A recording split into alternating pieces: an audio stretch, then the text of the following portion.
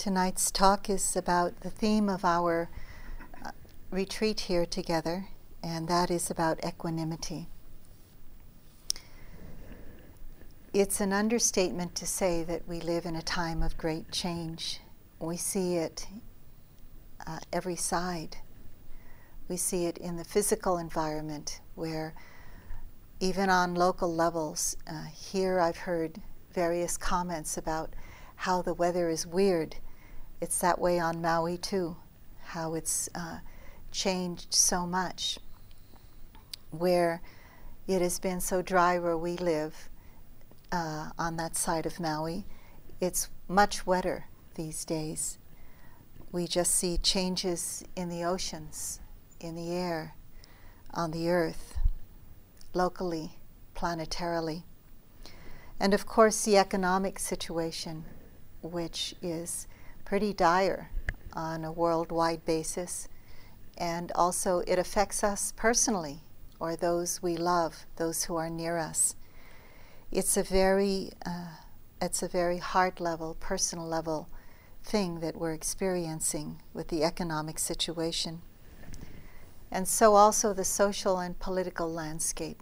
We all know, even though we can be optimistic about, in one sense, about where we're headed because of the new cabinet and the new people in the White House, still, it's a time of great change.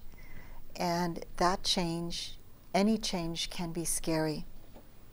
Because with change comes uncertainty and facing the unknown. We can all say that change is a fact of life. Change for even the better is scary to go through. There's lots of ups and downs we have to open to. So it's understandable that we can feel anxious. We can feel sometimes it's too much to bear. We can feel very vulnerable. And there's a lot more vulnerability in our lives and around us. At many places we go to, they say, well, you know, how has it affected the Dharma? Maybe it's hard for people to come to the Dharma. And it is harder for people to come to the Dharma because it does cost something. Or maybe they have to keep their jobs too and stay with their jobs. But on the other hand, a lot more people are coming to the Dharma because it's scary, because of great change. The Buddha talked about the 8 worldly conditions that we're consistently faced with, whether it's a time of great change or not. All throughout the history, the known history of time, and probably the unknown history, we have borne witness to praise and blame, gain and loss, fame and disrepute, joy and sorrow. All of these conditions, these ups and downs, are part of our lives. We see it world level, local levels, personal levels. All of us, in one way or another, are affected by it, of course.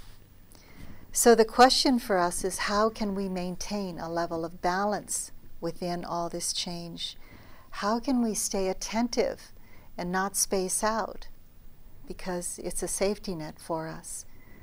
How can we not get distracted by just going to what's pleasurable and keep our hearts open to what is unpleasant, to what's hard to keep our hearts open to? It's said that opening to suffering is a proximate cause for compassion to arise. So can we truly open to suffering so that that kind of deep and authentic compassion can arise? A lot of times we're just paralyzed by what's happening. We're not connecting. And this is why we need a lot of balance, just to stay open, just to stay connected. How can we maintain a balance of being attentive yet compassionate as well with all that's happening? I see it in relationship to the outer world as I face what's happening with my close friends, with people in our immediate family, with people on the Dharma circle, and people in the world. Even when I am happy to see the Obamas in the White House, it's a happiness, a great happiness for me to see. Even though I don't agree with everything, of course, I have my own ideas and ways of looking at things. But it's also, I can also see that it's hard to be in that kind of fishbowl where, you know, how many pairs of shoes Michelle Obama has, and, you know, all the pictures of her flat shoes were displayed on the internet one day. That kind of made me happy in one way. And like, oh gosh, what a fishbowl. So just opening to all of that, the outer world and the inner world. When we're in retreat, what we're asked to do is open to all of the four foundations of mindfulness. This is the teaching that has been handed down to us. Not just to the breath, not just to that place of safety all the time, but opening to it all.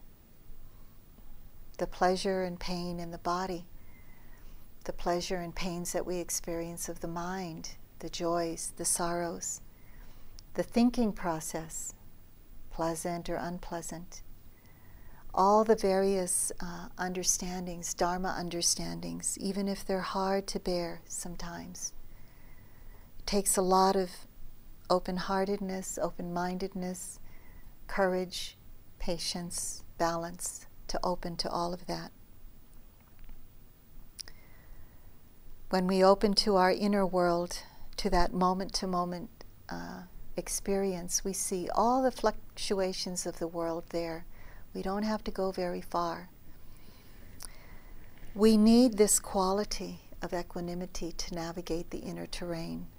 And when we can navigate this inner terrain successfully, or more and more easily, then it's easier to face the outer world of events.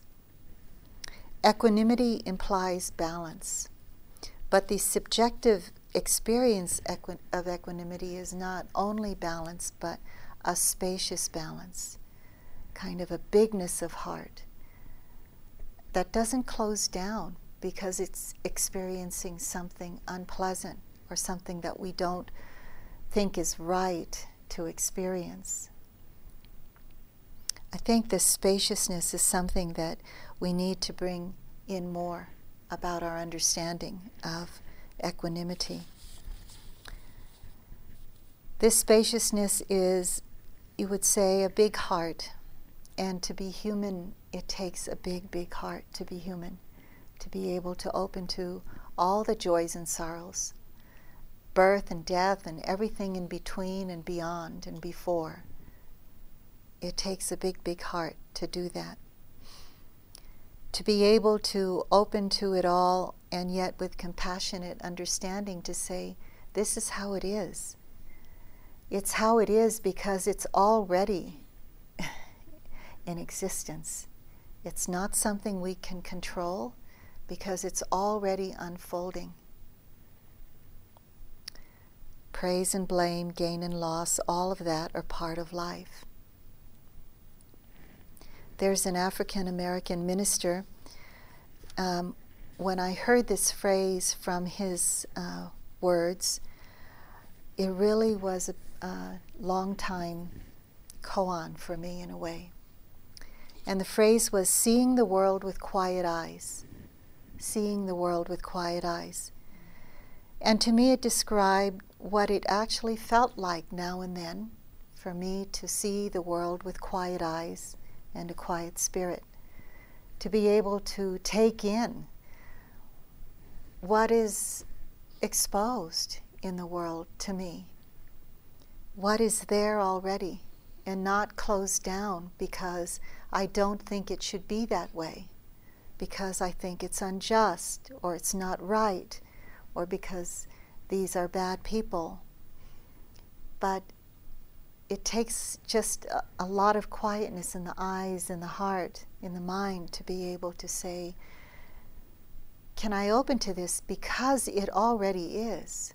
It's not something I can say, no, don't be. Go back into the past or to some uncreated place where we can recreate you or it. To me, it felt like these words were experiencing life without reacting to it. So it was being able to just hold it with a mind, a big mind and heart of non-reactivity. Because reacting to it with aversion or fear, a place of closing down and saying, I don't want it to be so, or attachment, because we're attached to some ideal of how it should be in life, or how it should be for a certain person or a certain peoples.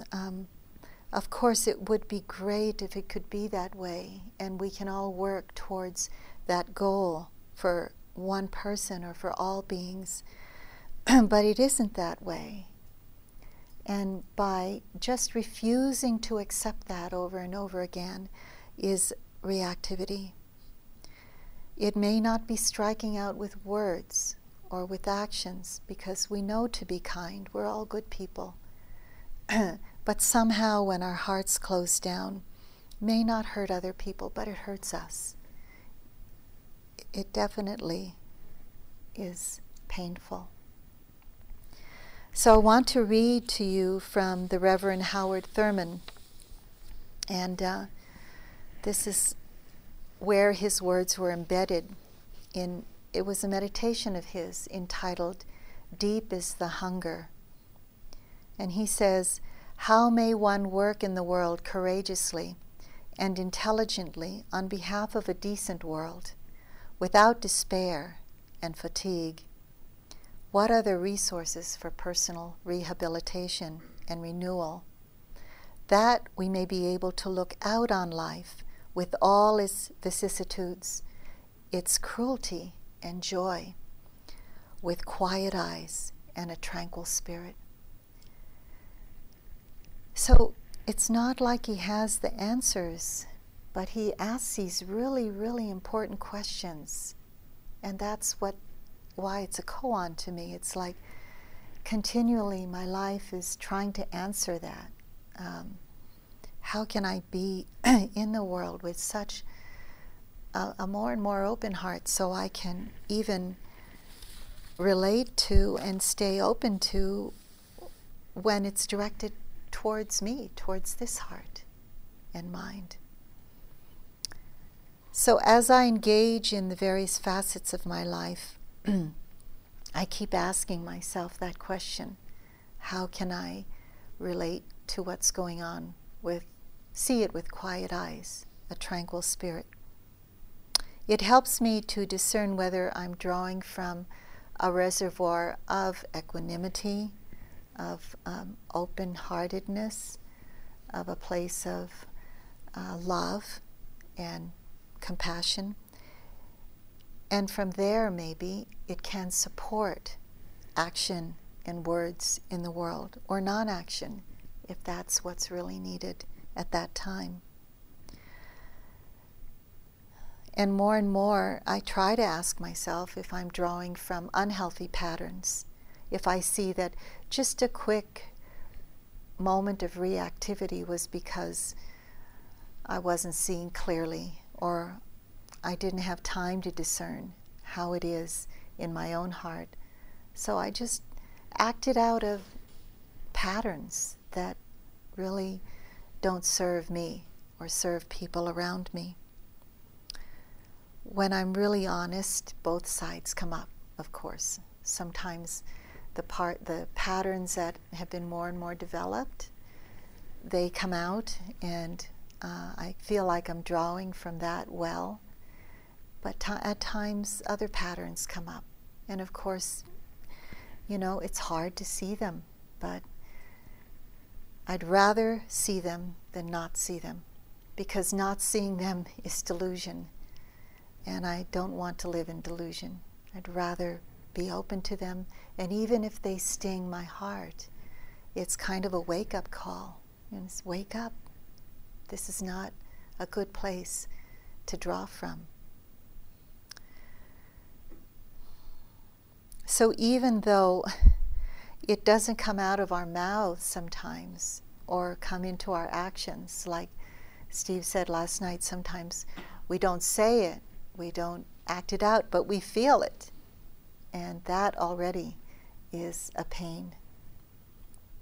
So in our training here, we're learning how to open to and explore that inner terrain of our hearts deeply enough so that we can see those long-held places and patterns of painful reactivity. This takes a lot of strength. This takes a lot of courage to do that. So, in an experiential way, when we all tune in to, when we feel equanimity, I think that most of us can say that it has a great influence in our lives when we use it, when we draw from that place.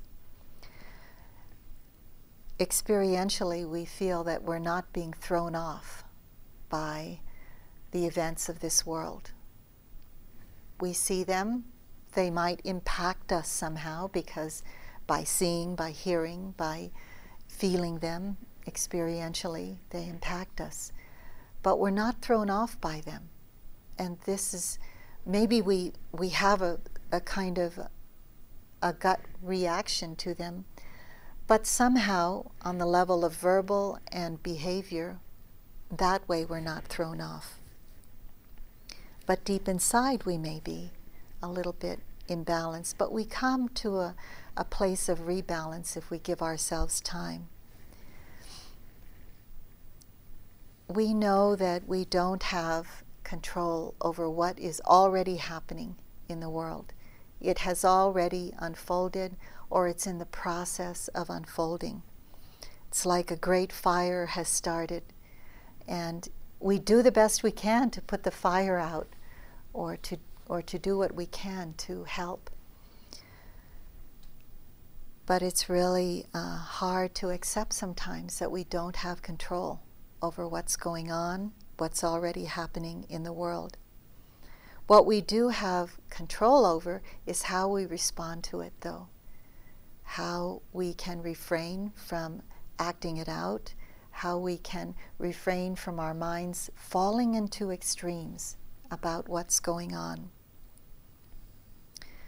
With equanimity, when we're not falling into an extreme in reactivity to what's going on, we can take time to discern. We can take time to know how to respond in the right way. Equanimity has many ways of manifesting non-reactivity, which is its main manifestation, non-reactivity. One of our colleagues calls this quality the ability to stand in the center and to see all sides. And somebody mentioned that today. So this is an experiential knowledge to know that we can stand in the center and see all sides. The center is the best vantage point. It sees whatever is going on. A person who does this is an impartial person. It's a person that can see and hear the side of one person when, say, two beings are in some kind of strife together. They can hear and see one side, hear and see the other side, and really have compassion for both, for what's going on with all. I remember one time my children, two of my children were in a big fight. They were young then. And there was a lot of screaming and hollering, the usual stuff that goes on in a family. I wasn't born with saints all around me, and neither am I a saint. But one said, "Mommy, you're taking her side," and the other said, "Mommy, you're taking his side," you know. whose side are you on? And I really thought about it, and I said, I'm on everybody's side. You know, I really want to see what's happening with everybody. It's kind of, most of the time, like a mother and father is. You know, just being able to really hold both sides, having that vantage point, that kind of impartiality. In India, they call this equanimity seeing with patience. Seeing with patience. I think the words in the Indian language are seeing with patience. That connotes equanimity. And it is like when we see people close to us, like children in our lives or our own children fighting, and we can see that with patience sometimes. Sometimes we see them going through a hard time, and we just see that hard time with patience, kind of knowing they'll get through this. They'll get through this. It'll make them stronger in a way. To see without being caught by what is seen. This is seeing with patience, seeing with balance. To see without being caught by what is seen. That means, you know, just kind of tied up in knots about one thing or another. In the Dhammapada, which is a collection of verses by the Buddha, there's a metaphor of a rock, and that rock maintains a steadiness. It's said in the suttas that this steadiness is the function of non-reactivity or equanimity. This has a strong influence on the balance of mind, this steadiness. So in this collection it says, as a solid mass of rock is not stirred by the wind, so a sage is not moved by praise, by blame, by gain, by loss, by pain, by pleasure. It goes through all of the vicissitudes. Not stirred by the winds of change, basically. But when the heart and mind is stirred by the winds of change, which it will be by most of us, if not all of us, because I don't know about you, but I can't call myself a sage, which the Buddha is referring to here. When it has been already stirred by the winds of change and we feel our hearts in some reactivity, we can bring some measure of equanimity right there to our own hearts. Maybe we haven't been able to do it by the event outside of ourselves, but now we have a second chance. I always see this as a second chance to bring equanimity here, to that place where I've already had some stirring, some reaction to what's going on. In that way, there's no further reactivity and other layers of pain that the heart has to work through in order to see clearly. So there are many times in life when we need to know we can rely on this inner steadiness, on this balance, on this patience. And we can feel equanimity as an inner refuge. It's a great refuge. It's said in the teachings of the Brahma Viharas, those four places of the heart, divine abodes, metta, compassion, sympathetic joy, and equanimity. When metta is practiced and we come to that place of inner refuge, and with regard to whatever situation has arisen, it doesn't provide the help that we need. When compassion is practiced because of a situation, and that doesn't provide the help that we need. When sympathetic joy is practiced for reasons we need to have sympathetic joy in our lives, and that doesn't work. When all of those fail to work, then we fall back on equanimity. This is the great refuge, the greatest refuge of these four Brahma Viharas, it said, it's a place to gather strength, the strength to see more clearly, to see things as they are, not insisting on how it should be, not just going away in our minds into fantasy because it's an escape, but to see things as they are, to accept, to acknowledge, maybe is a better word, because acceptance could connote kind of like a resignation. But equanimity is not a resignation. It's just an acknowledgement. Our heart opens and says, okay, can I just live with how it is right now? Because it is as it is. I can't change things because it's already happened. What I do right now can change this coming moment, which will be present, and then future moments. So this develops wisdom, and from that wisdom, a very authentic compassion can come. So I saw this balance and this steadiness and patience in a friend of mine.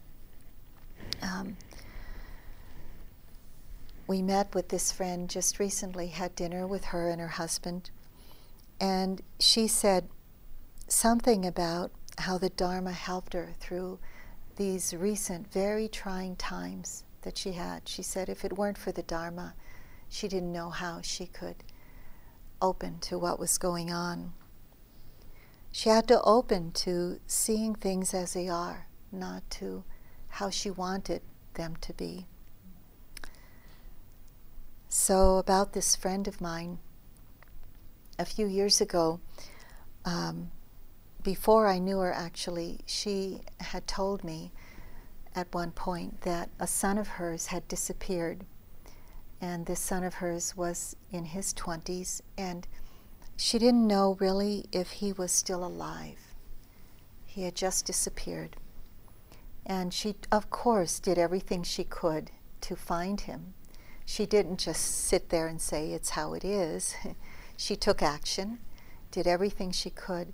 But as the years went by, she really had to accept that right now he can't be found, and this is how it is. And it was a great heartache for her. However, I really felt her heart strong as she went through it, as my friend, and as I saw her practice go through it. She wasn't ignoring or closing down. Her heart was open to her heartache within and to the fact of that situation. She held an inner vigil of patience and steadiness in her heart. She was a great, during that time, just silently admired her. It was a great loss to go through that time, very painful. And of course, it was a great mystery all the time, not knowing if he really was lost, but during the time he was gone, it was a loss to her. During that time period, she and her partner decided to sell their beautiful property that they created on Maui and to travel around the world and to end up where her daughter was in Europe. And so they did that. And just before she left, and in her last sitting with us at our house, we have a day long every month, she came to me and she said, great news. And she said, and she was so happy, and she said, my son appeared. They found my son. And I was so moved, She just told me this at the end of the day, and she said, I thought you would like to know. Of course, and I was so happy. What a gain, what a great thing for her. Still, she was happy, but not exuberantly elated, just like, yes, okay, now he's here, and that's what is right now. Now he's here in their lives again. And they were selling their property and going to travel, and what a great thing, what a great thing. And then while they were traveling in a foreign country in Asia, her partner was diagnosed with a serious medical condition. and there was no time to get back home. He had to have surgery immediately. And so I had heard about this. Of course, I didn't hear from her directly, but I had heard about this. And I'd also heard that she had a great health condition, kind of terrifying. It had to do with her eyes and not seeing. And so she went through this also while in that foreign country. So a great hardship for them. You know, who knows, like you said, who knows what they're going through, but definitely it's hard. I mean, no matter which way you look at it, it's going to be hard for people to go through that. But then they both got through it, and then that was okay. And it was better that he had his surgery there. They had all the great equipment to do the surgery, and so with her. So it was wonderful, so that there was that up and down. They went to visit her daughter in Europe, and the daughter just gave birth to a beautiful baby. And so through the internet we got pictures of the baby, this wonderful, great birth. She was so happy. And her son, you know, her son who had gone was now there. Also, so her family's together. I mean, he wasn't there, but he was in Europe, but he was alive and well, part of the family. And then all of a sudden she got news that her other son drowned. And this was like, oh, I can't tell you how my heart felt, you know, just as a mother and knowing this. This was a different son that she had had practice with the Dharma, in the Dharma with. They practiced together. Great happiness there. And so within a year, these incredible ups and downs in her life. And so we happened to be in Portland while they were just going to have the funeral in a couple of days. And we met her, and I really noticed her steadiness and her balance. And she said she was tired, and of course, and her heart went through so much. You know, in a way, who knows, as you say, who knows what's going on, but she looked pretty ragged. But her heart was pretty okay at that moment. She said she spends a lot of time crying, but at that time she was okay. And she did say that the Dharma saved her life. Just having to be open to birth and death and all that's in between and before and beyond. All the ups and downs in life, all the trials that she had, you know, in the past year and years. All through this time. She mentioned, you know, just not with nonchalance, but she mentioned with a great depth. Well, she said over dinner, it is how it is. It's not, her heart was totally open and soft when she said this. But not with resignation, but it felt like a strength of softness, not the kind of from the head, you know, the Buddha said this is how it is, not that way, but just from experience. It said that the proximate cause for equanimity to arise is understanding that there are these situations in life. All of these situations, ups and downs, come about because of unknowable causes and conditions. You can't trace it back. It goes so far back that you can't trace it back.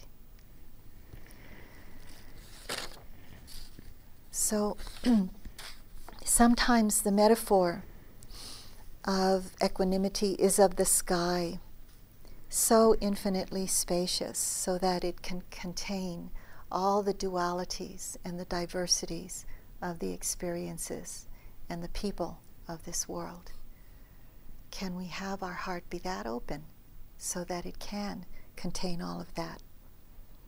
That's the question that our practice keeps asking us. Can we open our hearts big enough? Can we touch what's in our hearts, what it faces? Genuine loving kindness has this spaciousness. It's said that the bigness of heart, the infiniteness of heart, of metta comes from equanimity. It's what gives it its spaciousness. I love this saying. I'm not sure where it's from. Equanimity is love that can encompass everything, yet possess nothing.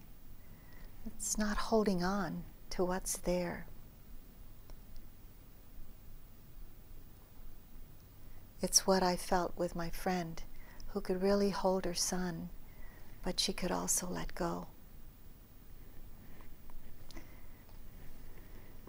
So it's this unconditional inclusivity, to love when they're there, to love when they're not there, to love when it's hard, to love when it's easy, to love and understand when people are there that we don't like as well as the people that we like. So in the practice of metta, we begin with oneself and we go to what's more difficult from oneself, benefactor, friend, neutral person, difficult person, so we can develop this ability to open our hearts to all, even though we don't like everybody. We can love people. Sometimes you can feel that, with people close to us.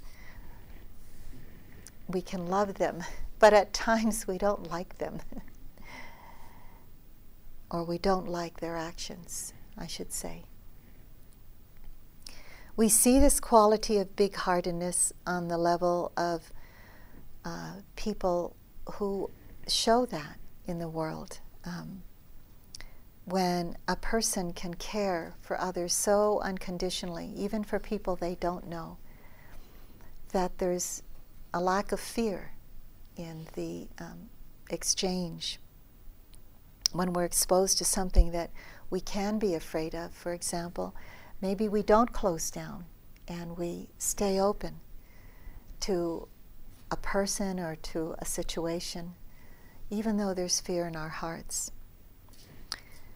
This is a story of one of our teachers, Munindraji, and it's a story of how he stayed open in the face of what might have been fear, but maybe it didn't even arise for him. This is a time when he was living in our home for a short while because he was recovering from an illness. And he was living in this home in a small town that we lived in. This is when Steve wasn't living with me at that time.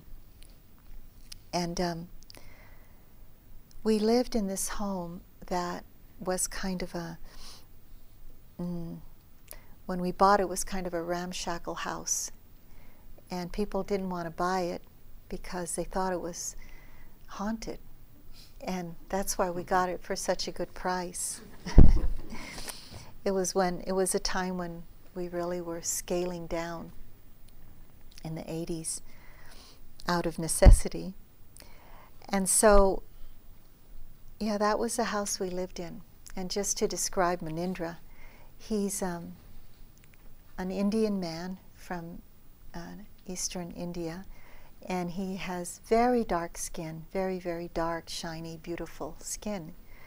And he wears white robes, and he goes around with a shaven head, and sometimes wears a little hat that he fashioned himself.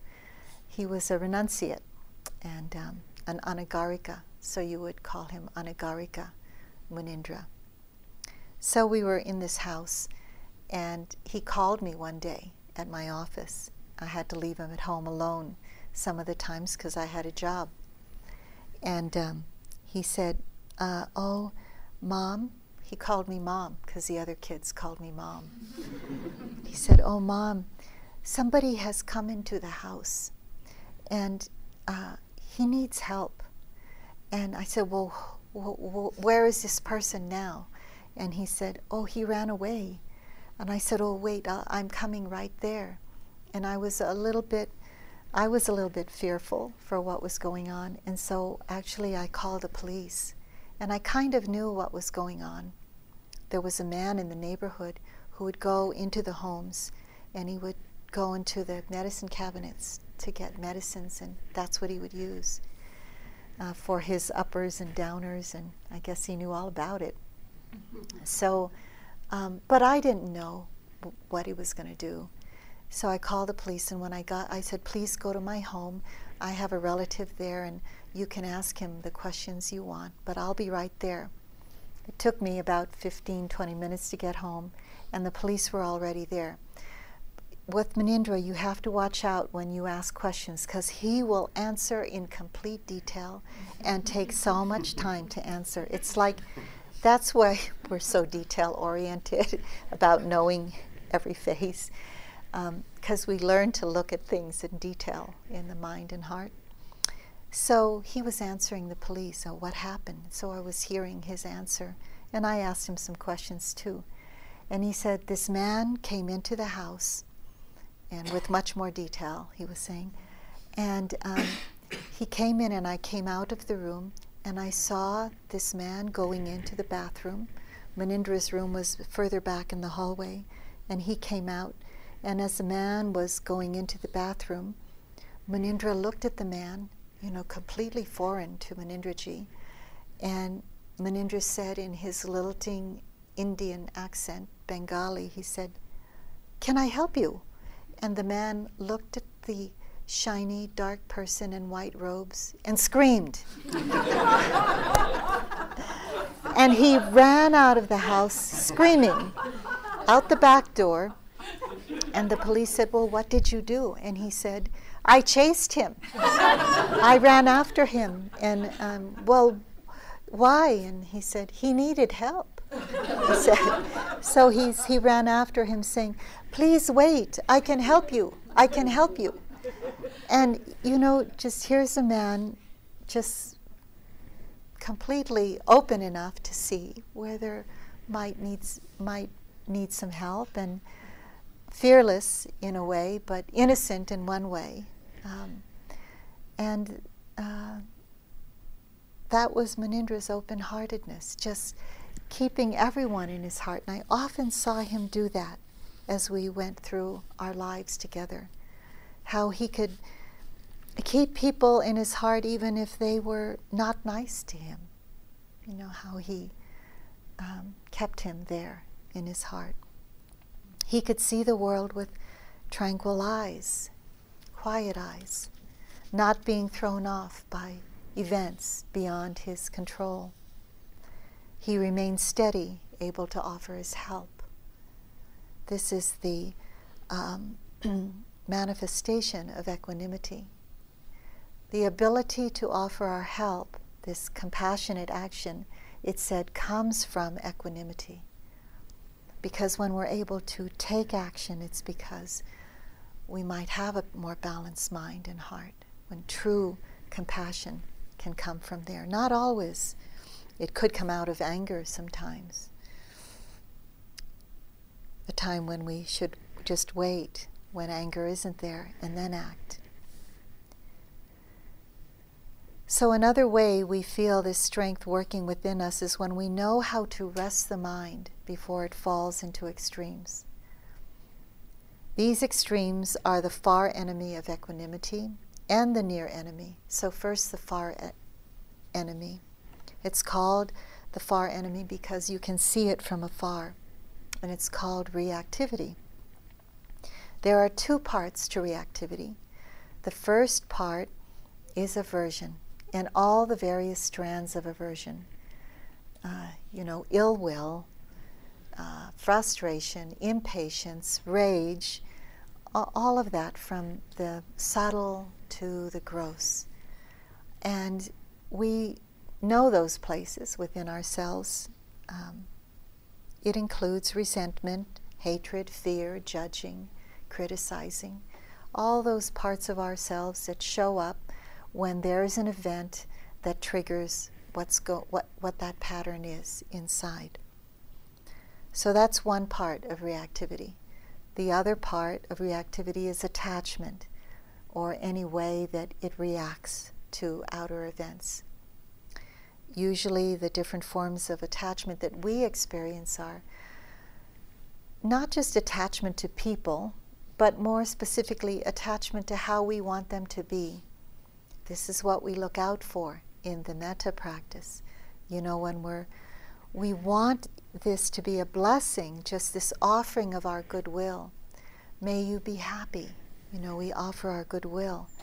But then we make it so there's attachment to result of that, and we know it's that when we kind of say, as I sometimes say to my children when I'm offering my goodwill, and there's some attachment to how I want them to be, because I might say, may you please be happy, you know. So you don't bother me, in a way. You know, it comes back to oneself.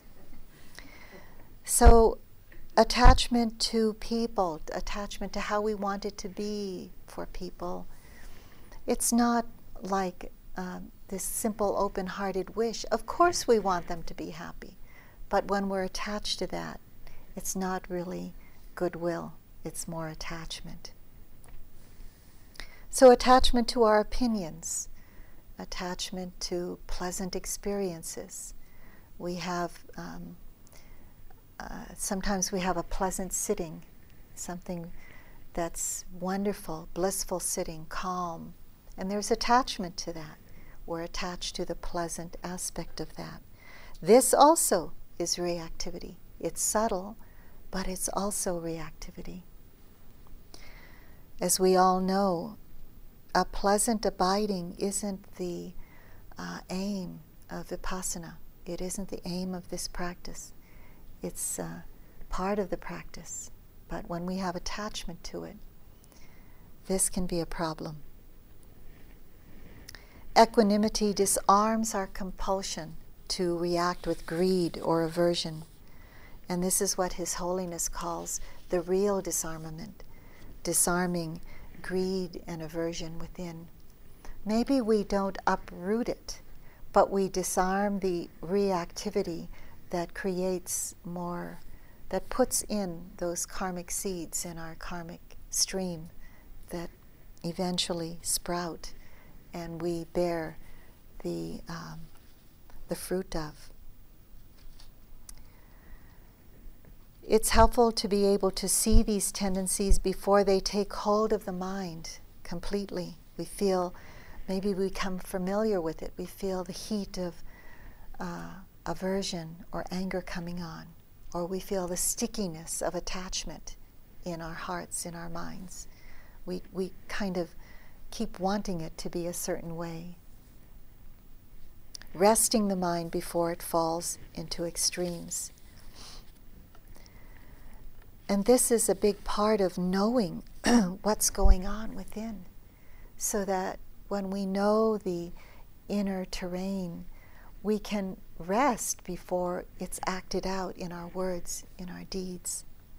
This is why we do the equanimity practice the way we do, so that we're not just aware of the outer event, but we know what's going on inwardly, and we can come to a place of steadiness with regard to that inner experience, even if we can't do it with the outer experience. Maybe someplace inwardly we can.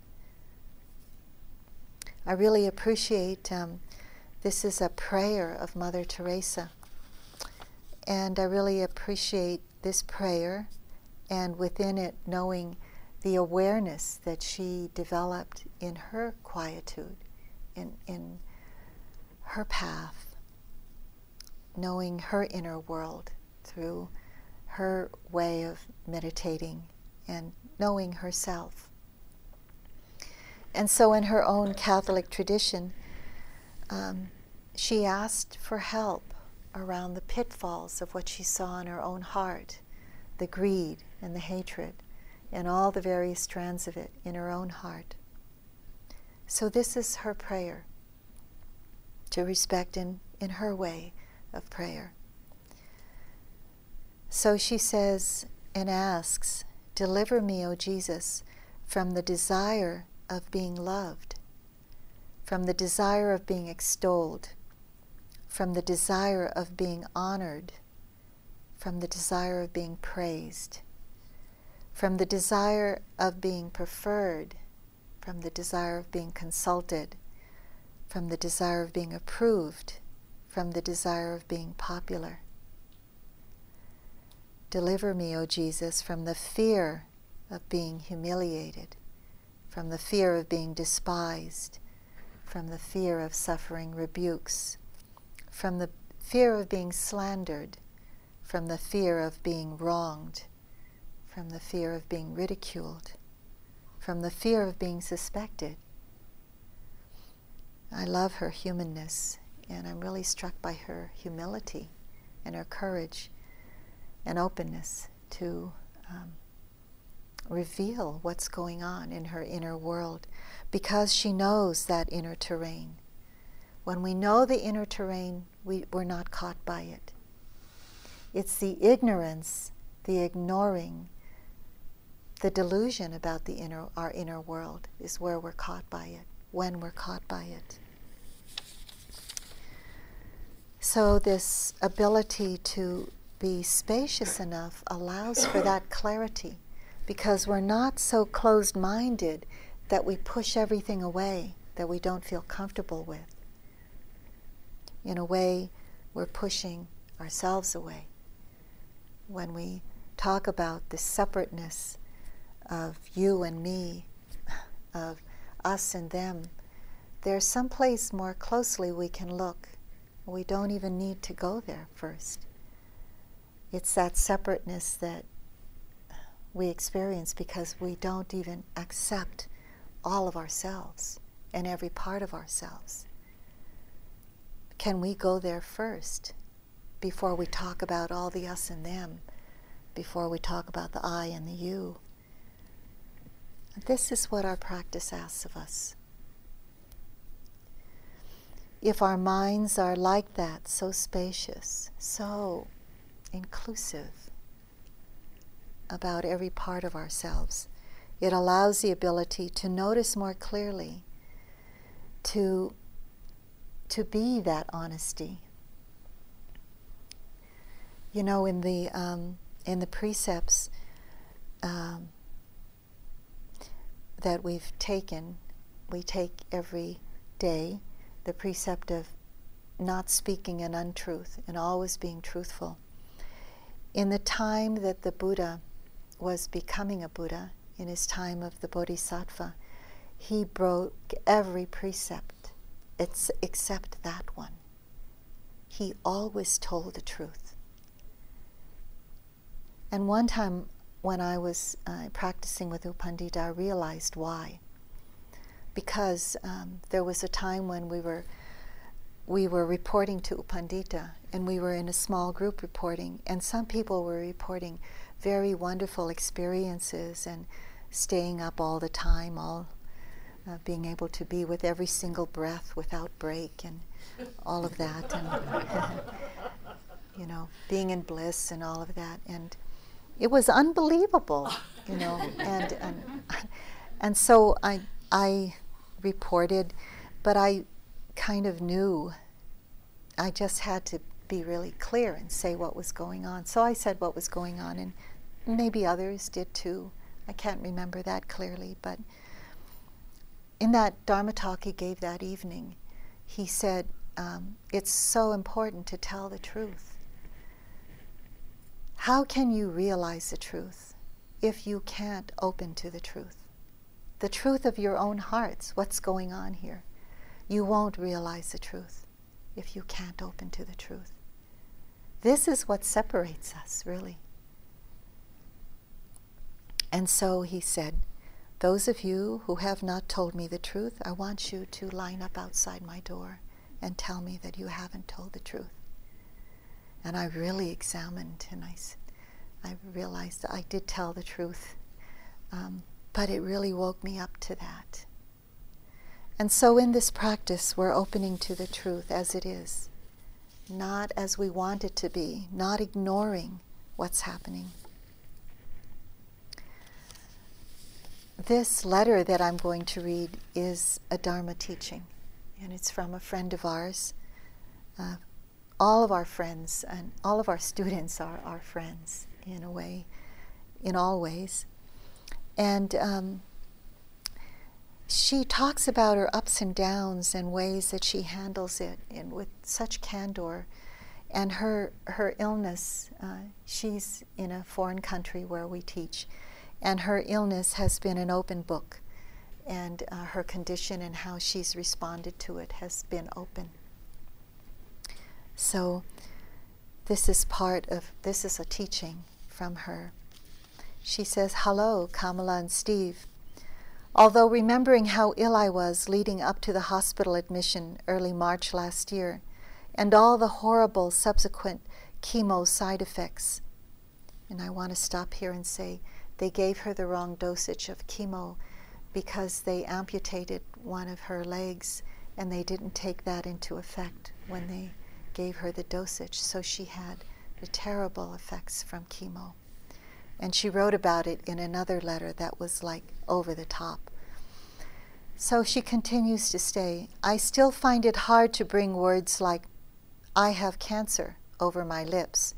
In fact, it somehow feels like a joke, as cancer and I just don't seem to go together.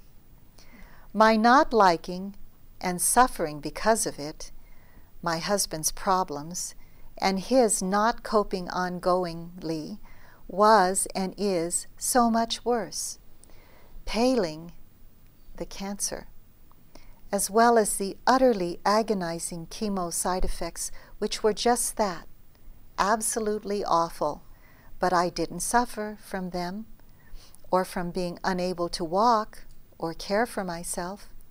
That's how it was. Chaos there, even-mindedness here. Now that shows me how multi-leveled I am. Even-minded, yes, but then not at all sometimes.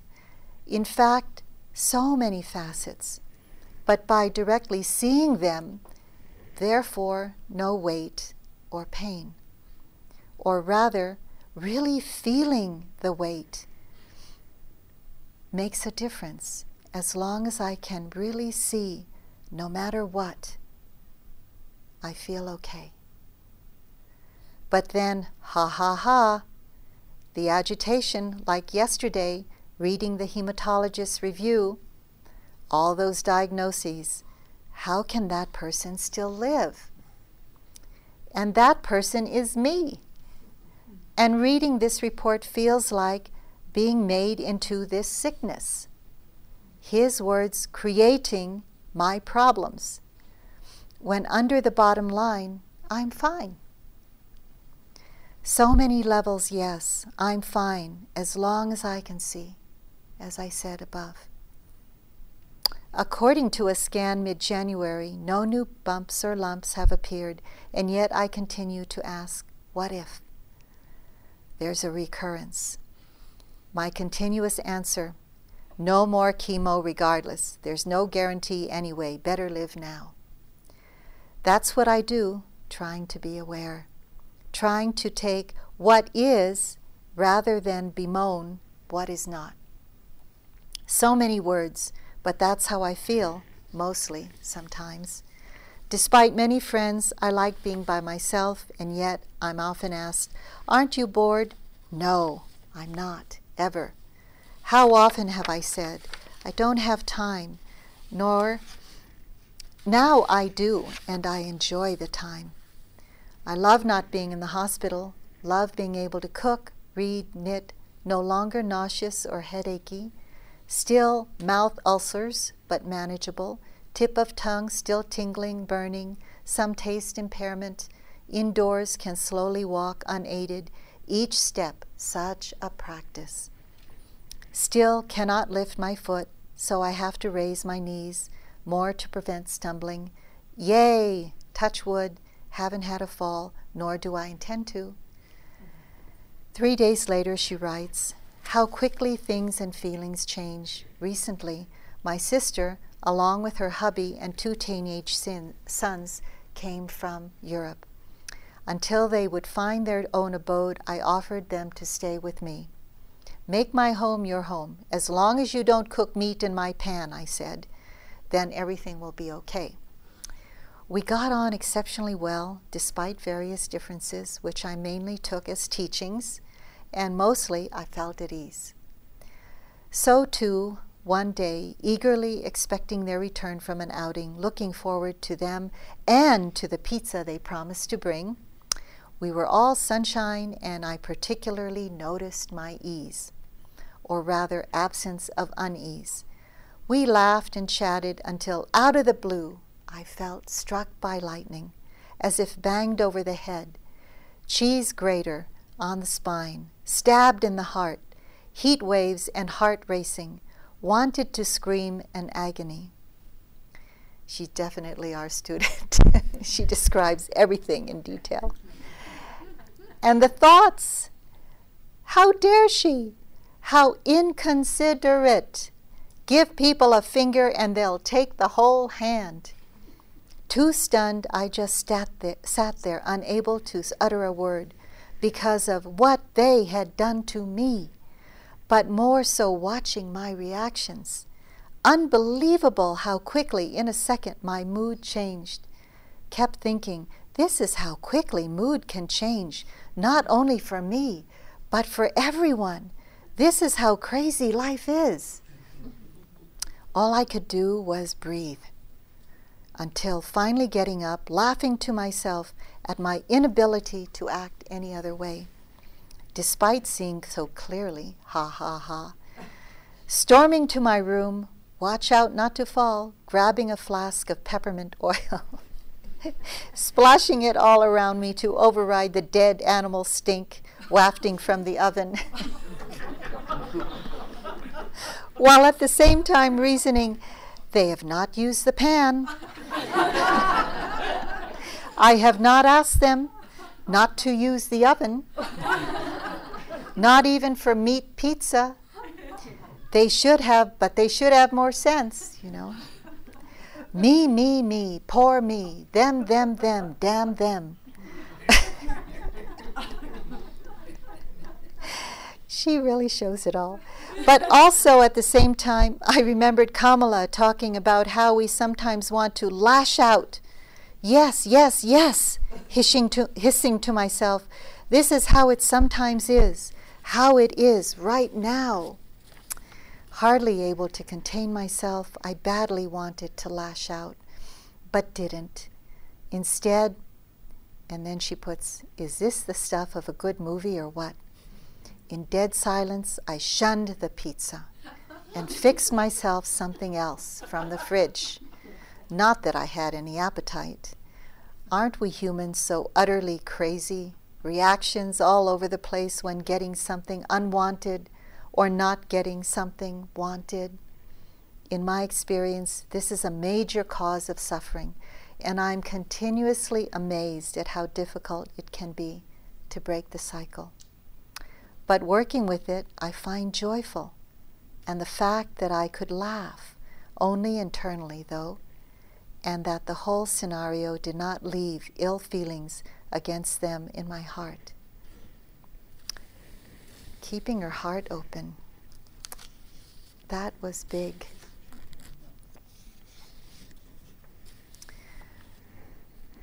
So another extreme, I talked about the far extreme, which is reactivity, and the other extreme is called a near enemy, which is seeming like equanimity, but it really isn't.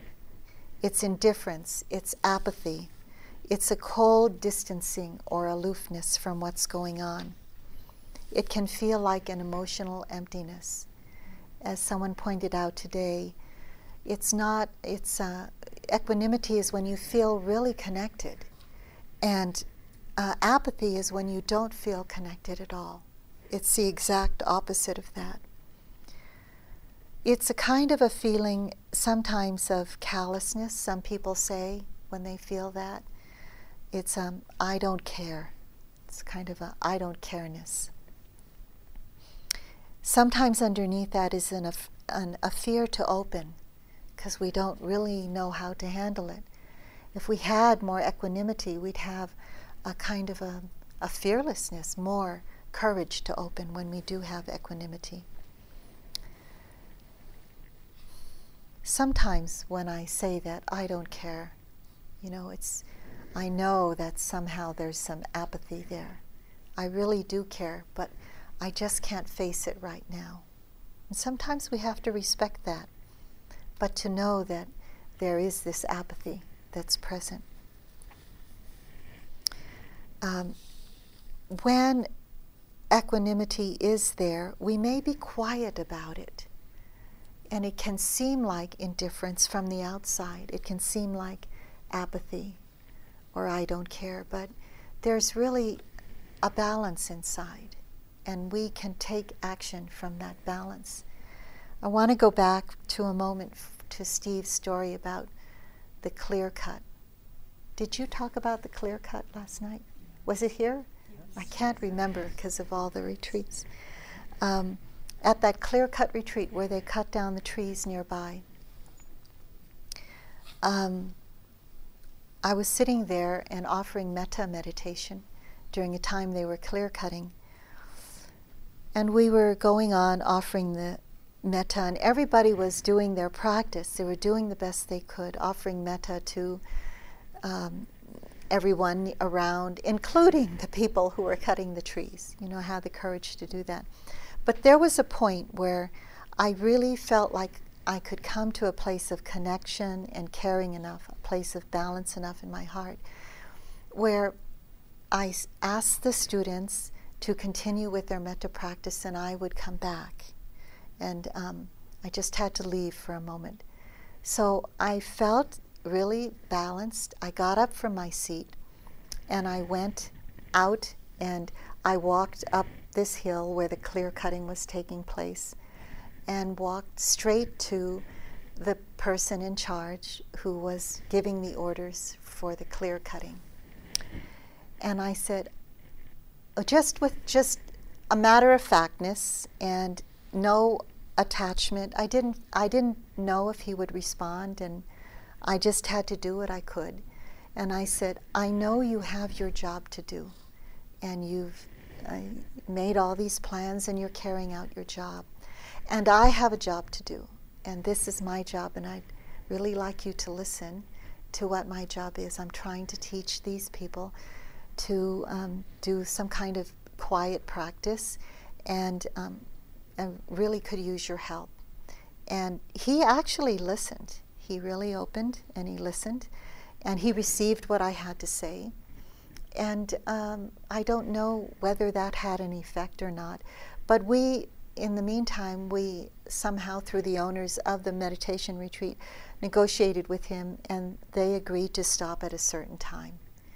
But I want to give that story and to drop it into your knowledge and your memory, because equanimity doesn't mean just sitting back and saying, this is how it is and I'm not going to do anything about it.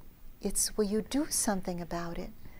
But how they respond to what you do, you don't have any control over. It might have a beneficial effect, might have an effect that benefits you yourself, but maybe it doesn't. And so we take action based on this equanimity. So in deeper practice, it's said that equanimity is a doorway to peace. It's described by the Buddha as this place of being abundant. It holds everything, exalted, immeasurable, without hostility, without attachment, without ill will. It brings about this ability to have non-preferential awareness, not preferring that we are aware of this moment and not another because it's uncomfortable. No matter what arises, we can bring awareness to that moment.